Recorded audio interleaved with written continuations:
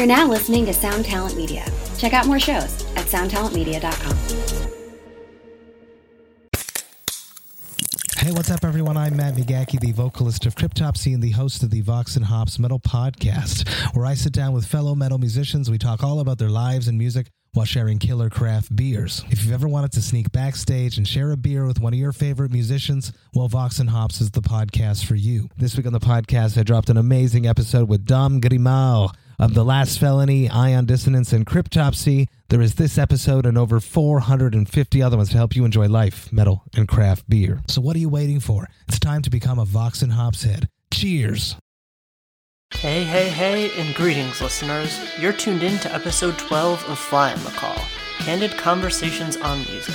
Today's guest is Alex Lechman of Death is a Business, a self-described heavy metal band with an identity crisis. The band has been around in various forms since 2013 and just released their debut full-length, Not Infinite, on Halloween. The album has been in the works for close to 5 years, with many collaborators and recording sessions coming together throughout that time. In this conversation, Alex and I discuss the process, the need for community, artistic value, and a whole lot more. So let's run the theme music and get things started.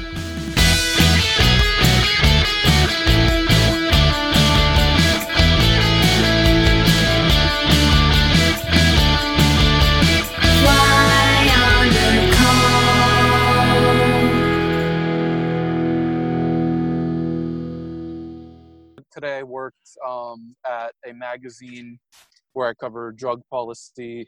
Just came off of a big drug policy conference last week in St. Louis, so we're trying to do a lot of coverage around that event.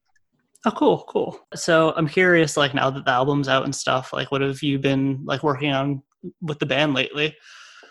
So actually, things are happening very much in real time.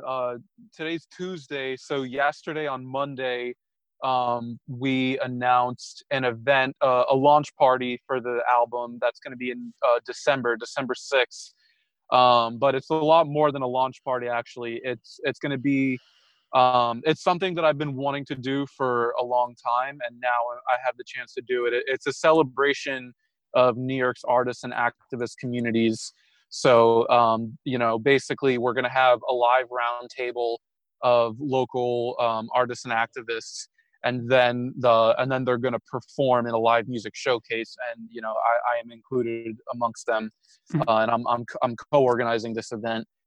Some treats and psychedelic arts. We're going to have vendors for guests to engage with. And we're also going to have on-site drug overdose prevention training. So we're going to be training guests on how to use naloxone or Narcan, which in case you don't know, it's the antidote to an opioid overdose. So this event is going to be a very special coming together of a lot of different facets of my career and community that are important to me. Yeah, for sure. Yeah, I actually, my job is I do data entry for an ambulance billing company. So I'm very familiar with Narcan. Unfortunately, there's a lot of those types of calls that I have to enter. Yeah. And it's obviously a huge issue here in New York City. We have, drug overdose deaths, mostly from fentanyl contamination of just the whole illicit drug supply, even stuff like cocaine, methamphetamine, MDMA. Most people think it's just something that's found in heroin, but it's something that's being found in most any drug now. Mm-hmm. So it's really important for people in the community to be informed about how to use Narcan, and just to sort of combat the stigma around people using drugs and that sort of thing.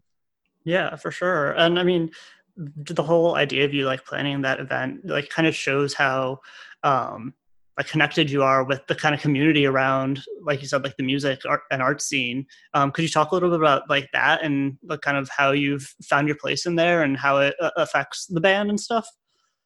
Yeah, so I actually want to reference again the event, the conference I was at last week. So the reason, really the impetus behind this event is, so I've kind of had, for over 10 years, my feet in two different worlds. There's been the music world, and then there's been the world of political activism. And these are, both things that are very, and actually, I got into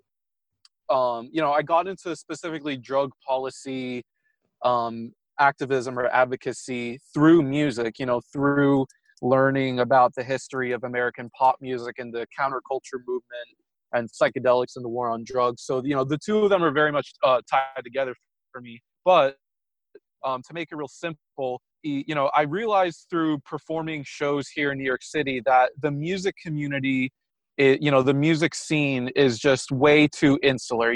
Everyone is just very individualistic, focused on their own thing, just trying to get fans. It's very cutthroat. It's just a dog-eat-dog music scene. But and then on the other hand, the world of political activism and advocacy has a lot of its own problems.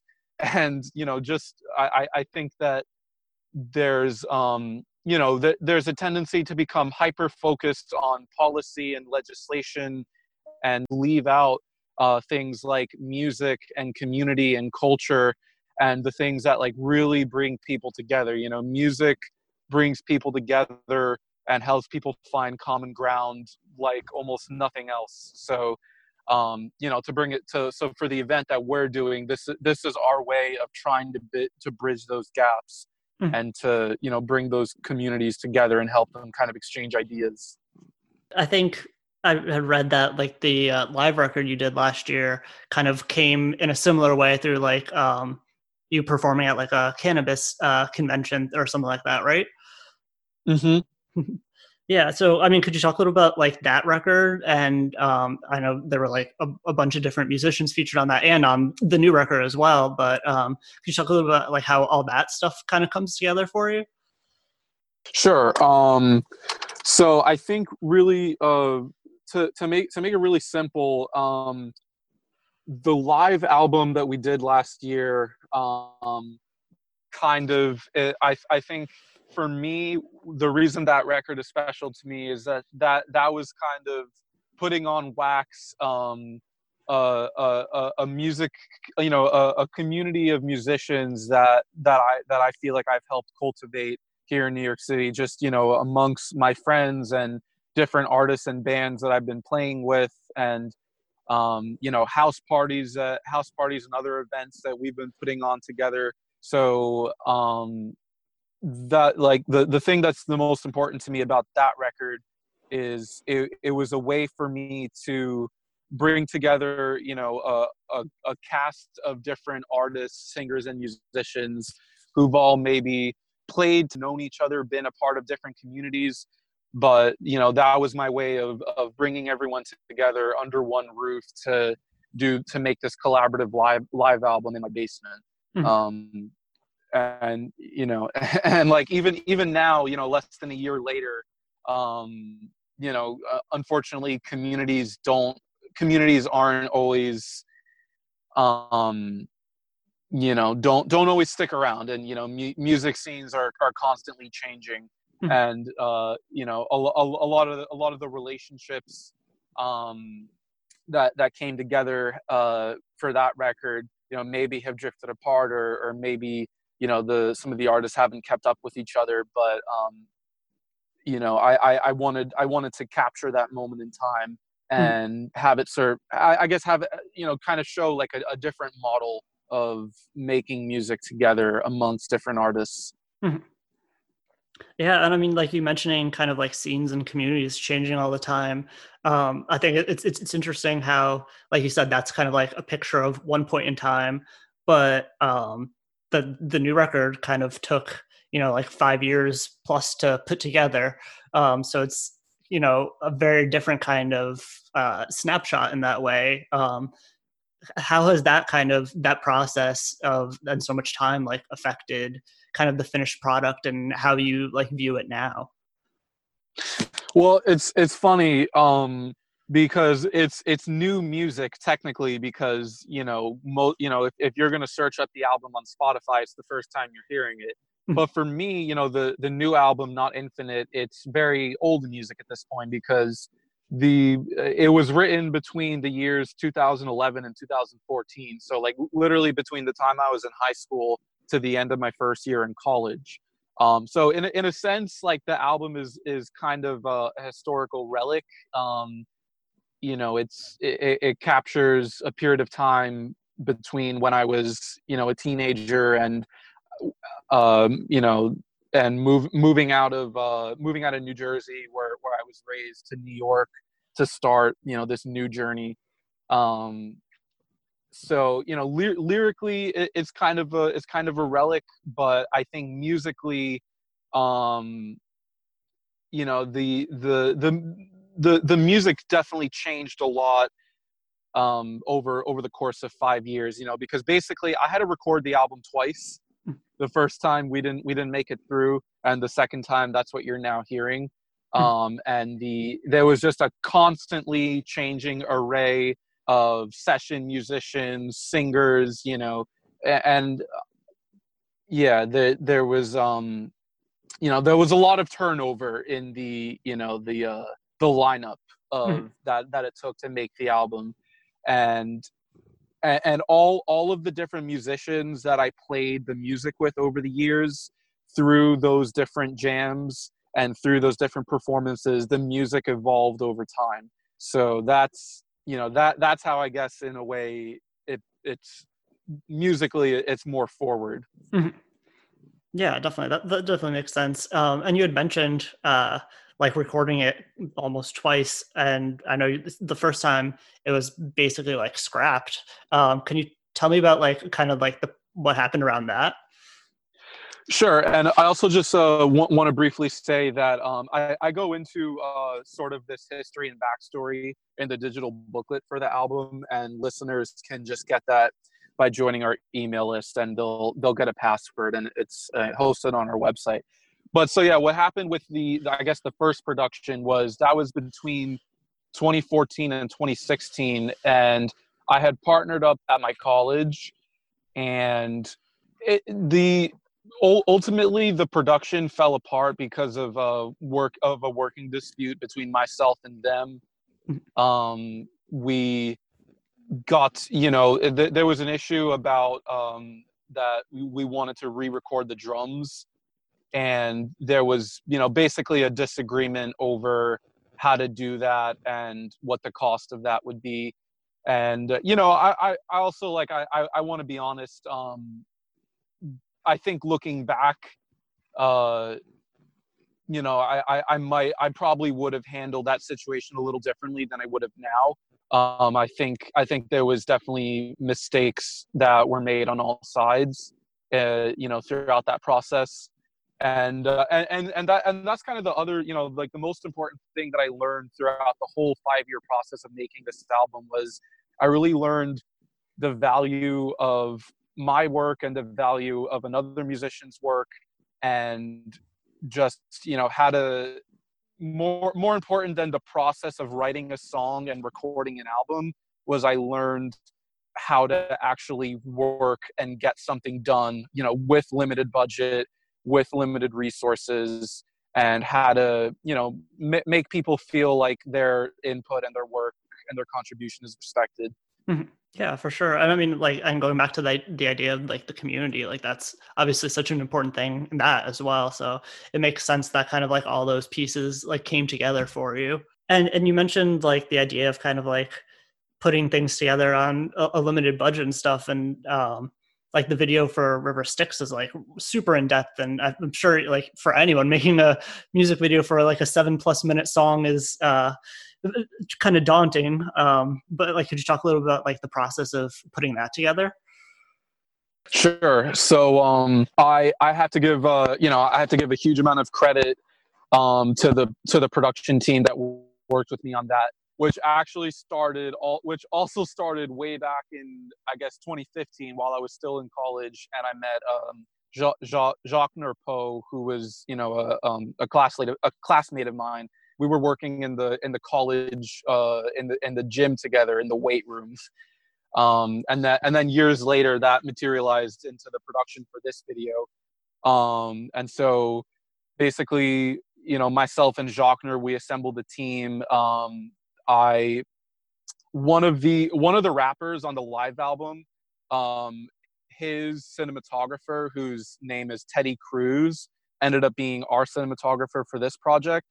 And then Jochner brought in two of his other collaborators, Crystal Jefferson and Raquel Reyes, who did the makeup, and she did the makeup and the special effects design for the video. And then I helped bring in the team of actors, and we just did it. We had several production meetings throughout the spring where we developed the idea for the story, and developed where we would shoot it and what time of day we would shoot it. Luckily Raquel was able to get some very nice equipment, because she works at the college film department. Mm-hmm. And I had a good friend from New Jersey, Sierra Hudson, who was able to drive in and lend us her car and also serve as a stunt double for the scenes with the car. Jochner sat in the trunk of the car with the camera to film me running down Broadway in in East New York and Brooklyn, so in the middle of traffic. So yeah, it just I think just overall the music video came together through some careful planning and preparation, and just using whatever resources we had available. We honestly made it for almost nothing. I literally spend about $100 to make the video, which I really think I think we got away with murder on that. But yeah, that's just what I would say. I guess to any young creator, you have to, when you're starting out, you have to use what's available. You have to use your network. You have to use your friends. You have to, you just have to try to do a lot with very little, because you don't have any funding. You don't have a record label or a production company or anything behind you. Yeah, and you had mentioned the digital booklet a little while ago, and which is also really well put together, similar to the video. And can you talk a little bit about that drive that you have, and kind of the mindset behind how you present yourself? Sure. So, I mean, when I think about, my trajectory in my music career and where I want to get to, I jokingly say that there's two people that I really have in mind, and two things I want to accomplish is I want to bring my mother home a Grammy Award someday, just because I feel like that's the only aspect of the music, that's the only metric of success in the music industry that she would easily understand. And I know it would make her really proud. And then I also want to bring a Grammy Award back to my high school cross country and track and field coach, Mr. Osen, who I remember when I was in high school, and even after I graduated high school, and I told him that I wanted to pursue a career in music, he gave me as harsh an assessment as could possibly have been given. I basically said music, you can't go anywhere in music. You can't go anywhere as a guitarist. And I said, but what if I was a virtuoso guitarist like Eddie Van Halen? Would you be giving me the same advice? And he said, yeah, but you're not Eddie Van Halen, so I wouldn't give you that advice. And at the time it seemed really rude for him to say that. But honestly, looking back on it now, I kind of wonder if he was just doing reverse psychology on me, and if he was just trying to give me the harshest possible assessment to motivate me, because it definitely has motivated me. So, yeah, I guess just to sum it up, and to tie it back to the whole activism thing of music, to bring people together and to be a catalyst for positive change in the world. And yeah, it's something that I've dedicated myself to, for better or worse. And I just at the moment, I don't see myself doing anything else in the long term. So I guess that's what motivates my decision making to try to go as hard as I can with it. For sure. Yeah. And it was funny, you saying like, oh, what if I was a virtuoso like Eddie Van Halen? But like, I feel like a lot of the guitar work, especially on the album, is like very like technically proficient and stuff.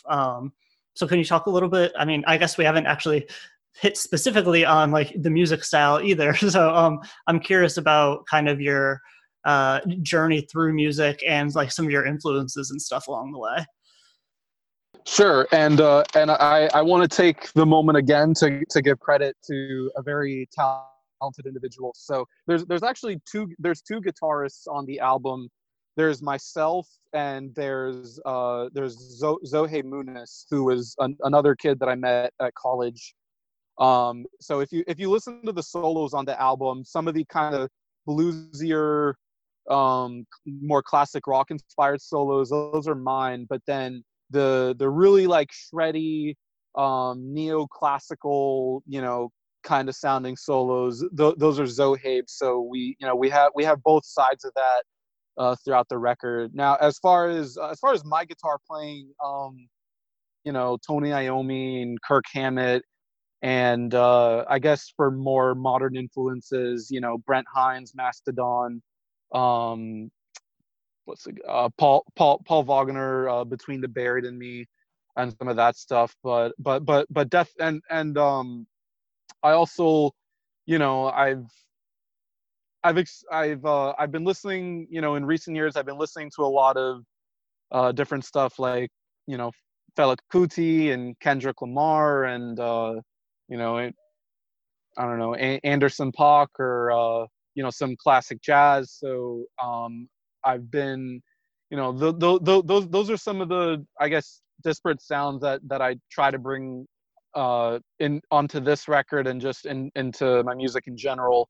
And Zohaib is very, very much a student of, guys like Alexi Laiho, who is, oh my God, he would kill me if I got this wrong. I can't say the wrong. Children of Bodom? Is he?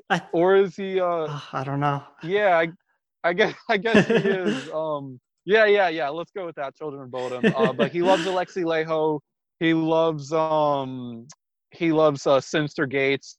Zohaib is very much a modern, guitar player stylistically, and he likes to spend his time practicing stuff like 8-finger tapping, which I tip my hat to him for that. For sure, yeah.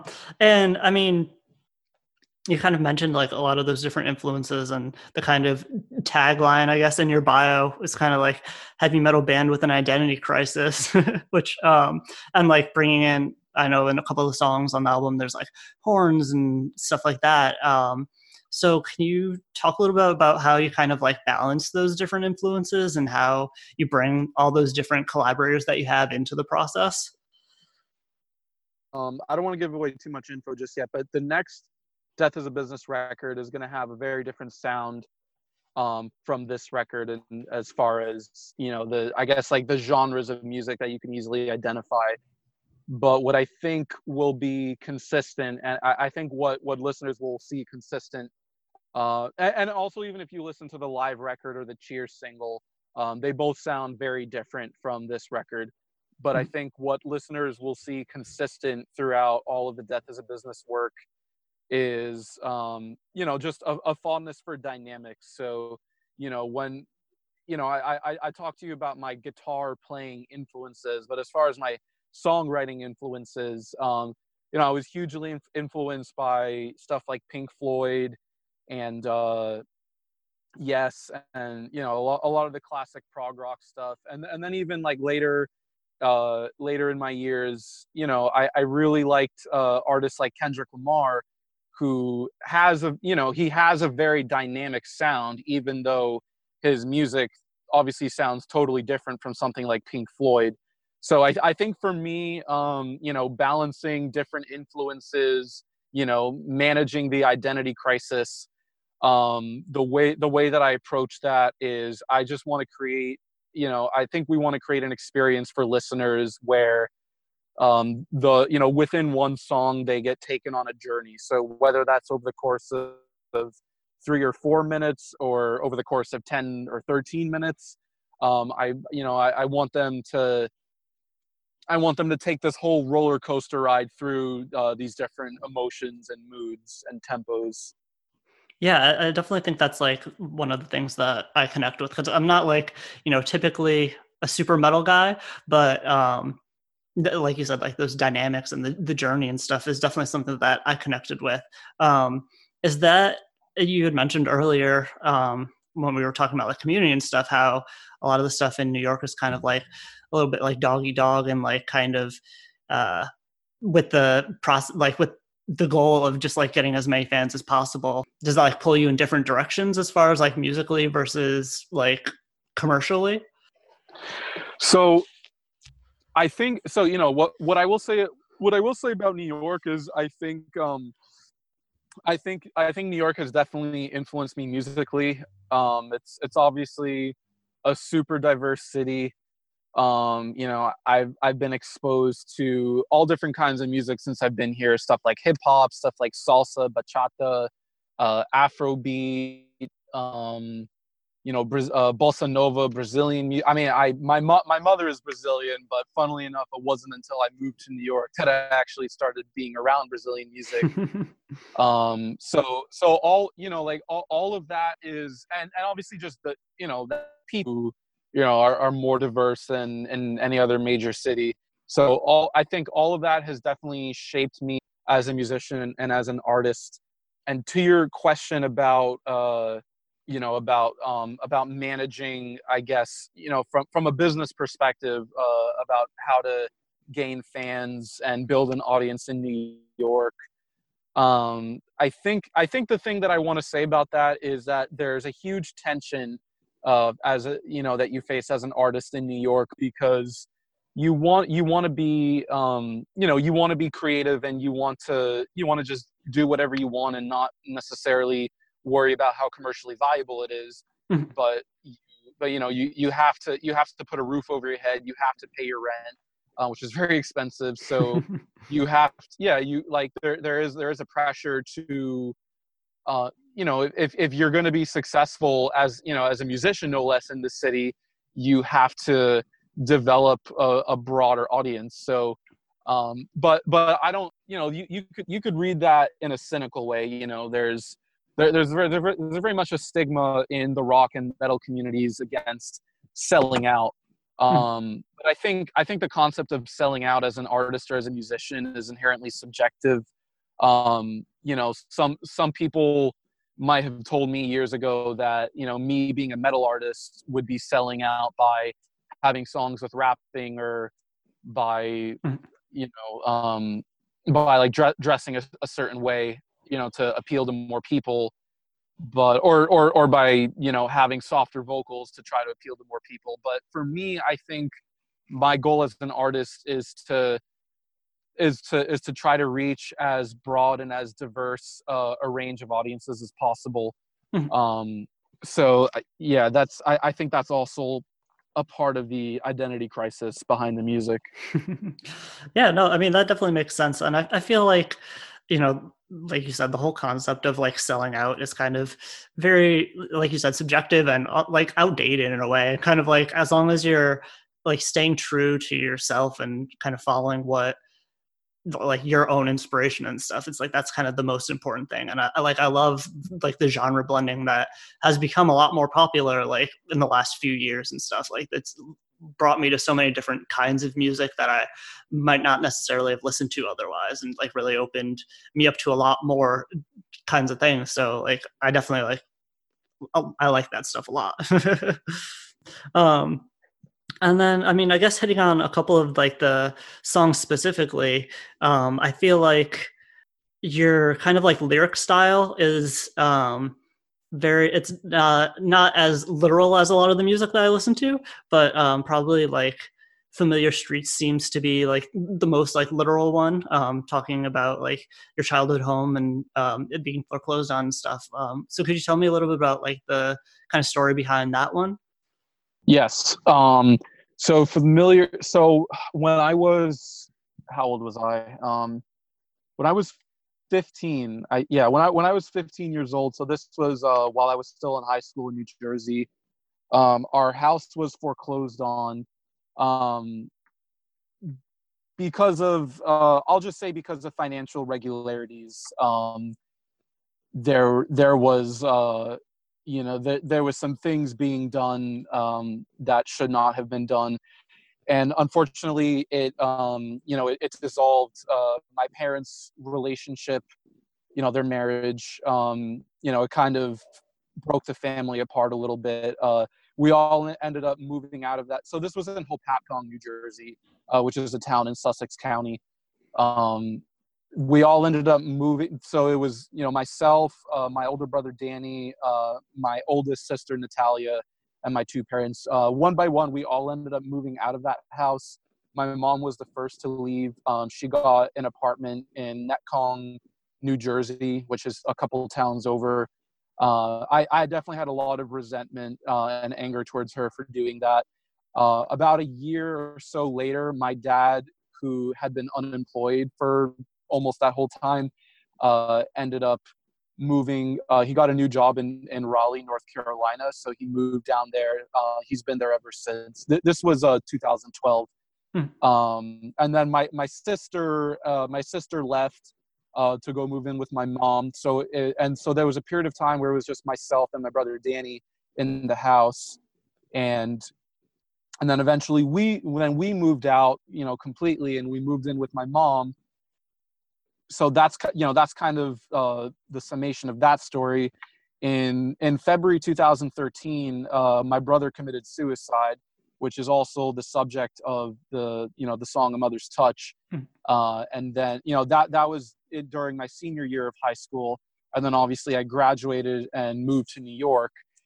So all of that is what that song "Familiar Streets" is about. It's about that whole years-long process of physically moving out of the house, but then also physically moving out of New Jersey to a new city, and then kind of spiritually losing touch with the people and place that I grew up with.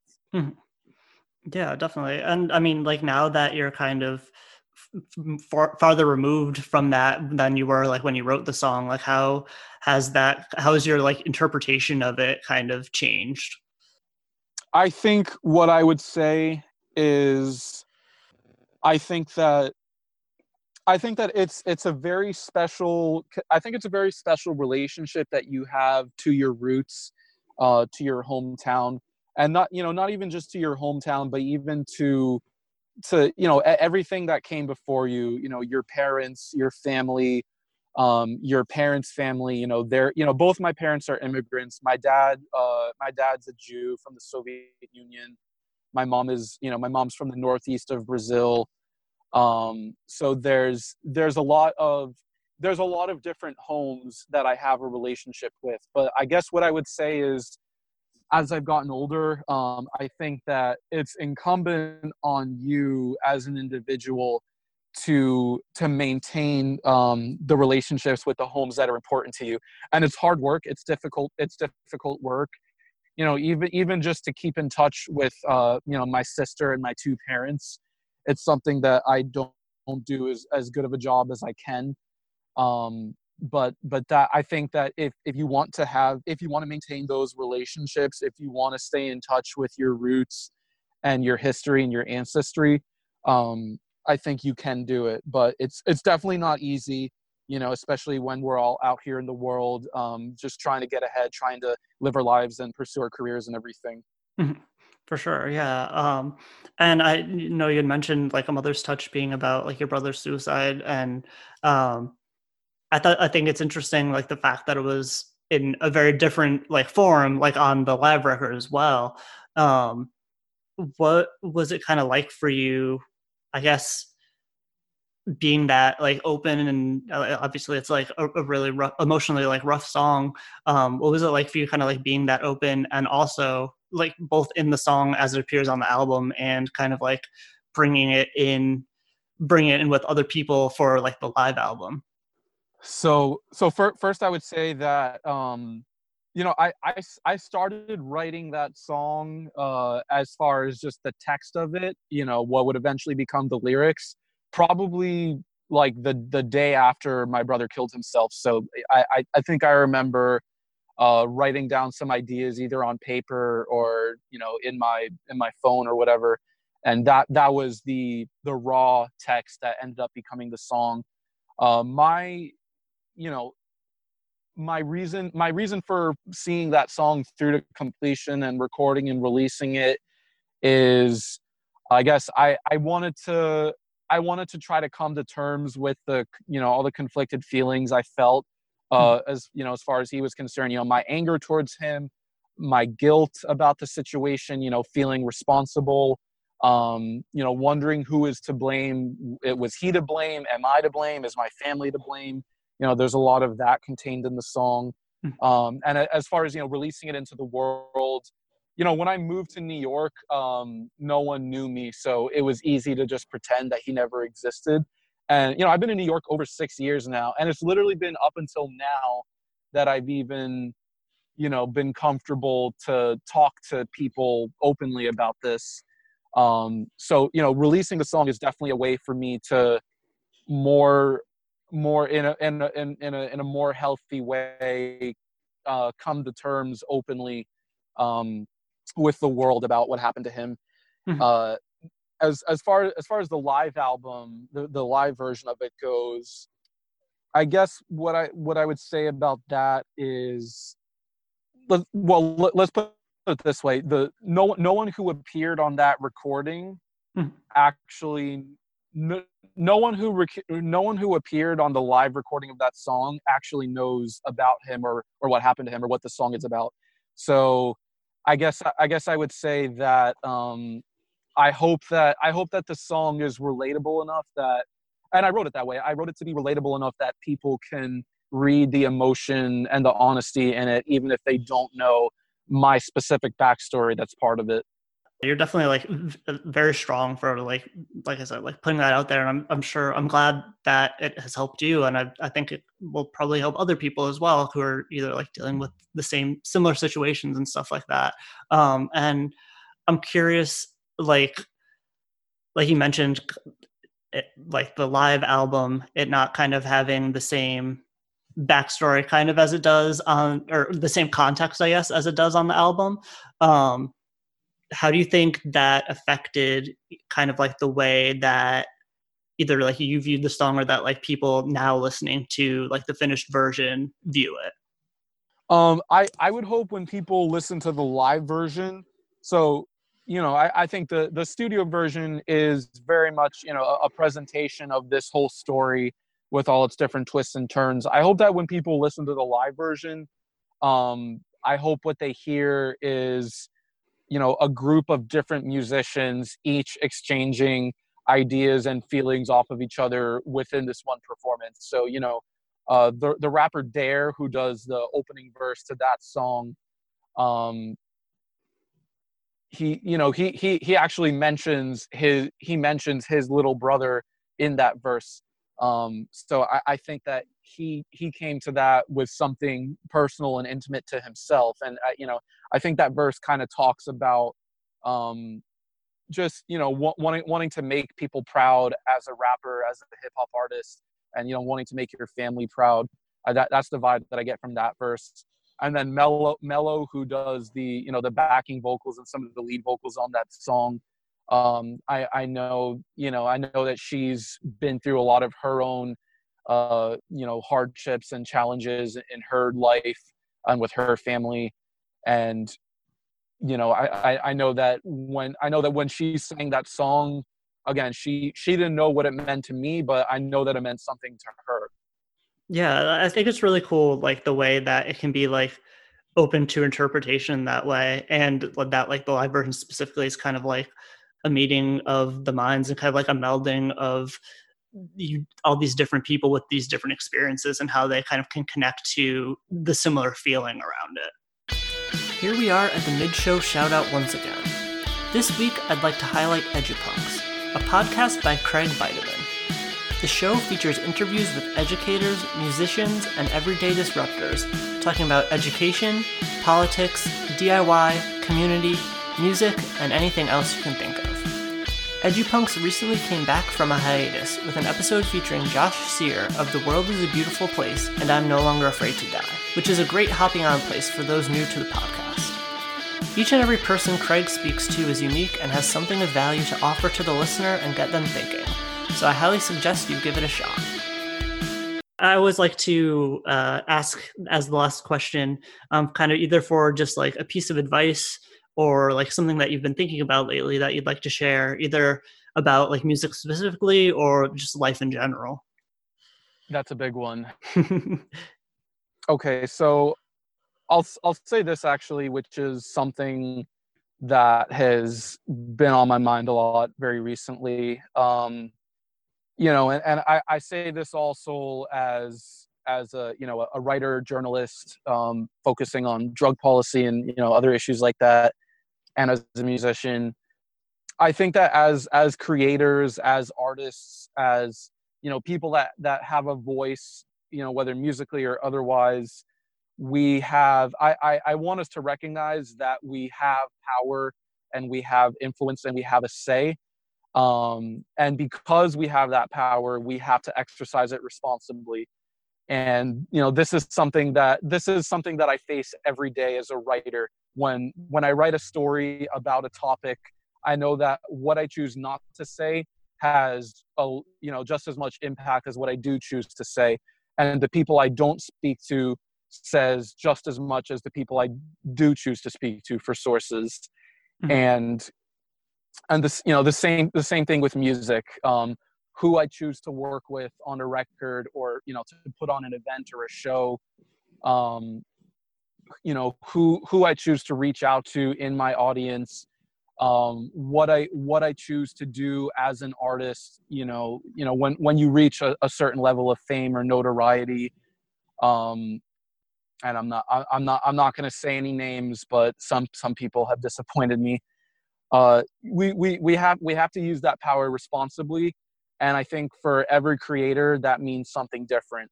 For me at this point, most recently, what that has meant is it's meant using my platform and using my voice to support people of color and to support low-income people that are suffering the most in this country, people that don't have housing, people that are discriminated against by the police, people that are targeted in the criminal justice system, these are obviously the issues that I tackle, in my capacity as a drug writer. But I try to bring that. I try to consider that in the music that I make as well. So for this event that we're doing in December, I want it to be a space where people of color can feel safe and where they can feel welcome, and where they can feel engaged with, not just as audience members, but also as leaders, as people performing or people presenting.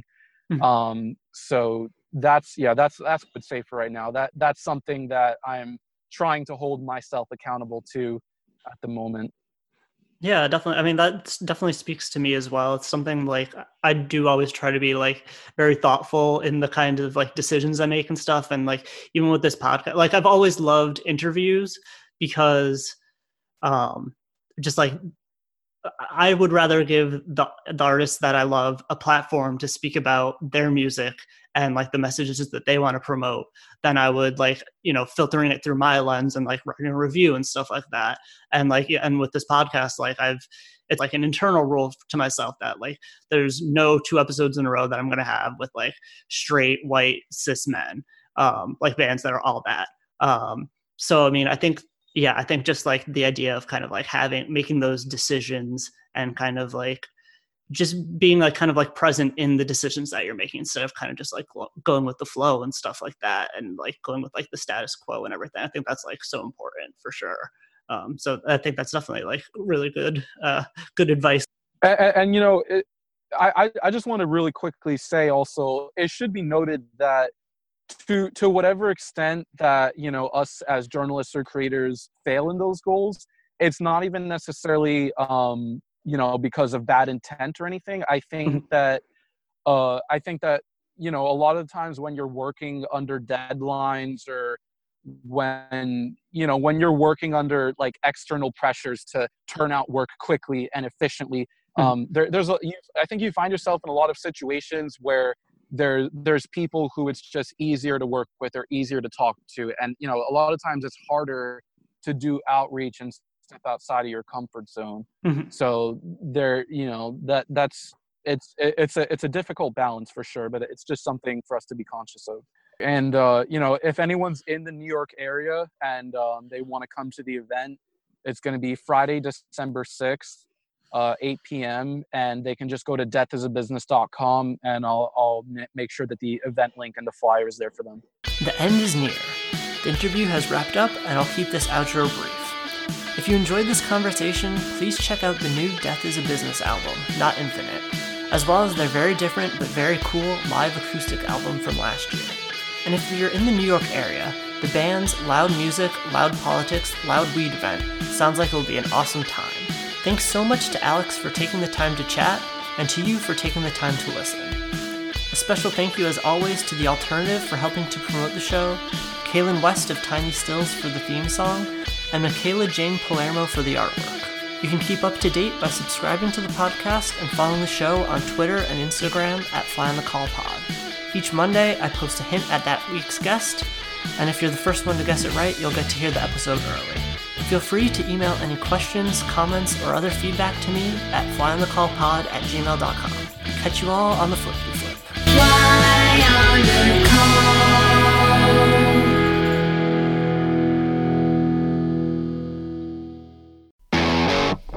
Ever wonder what a punch from Elton John feels like? Or how you'd cope with having turned down the chance to be in Nirvana?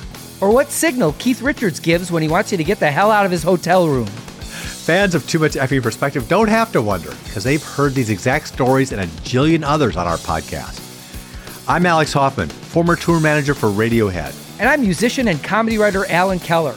On the TMEP show, we get guests like Nancy Wilson from Heart, Jeremiah Freites from the Lumineers, and Modern Family's Julie Bowen to tell us things they may have only shared with their therapist, clergy, or a TMZ stringer.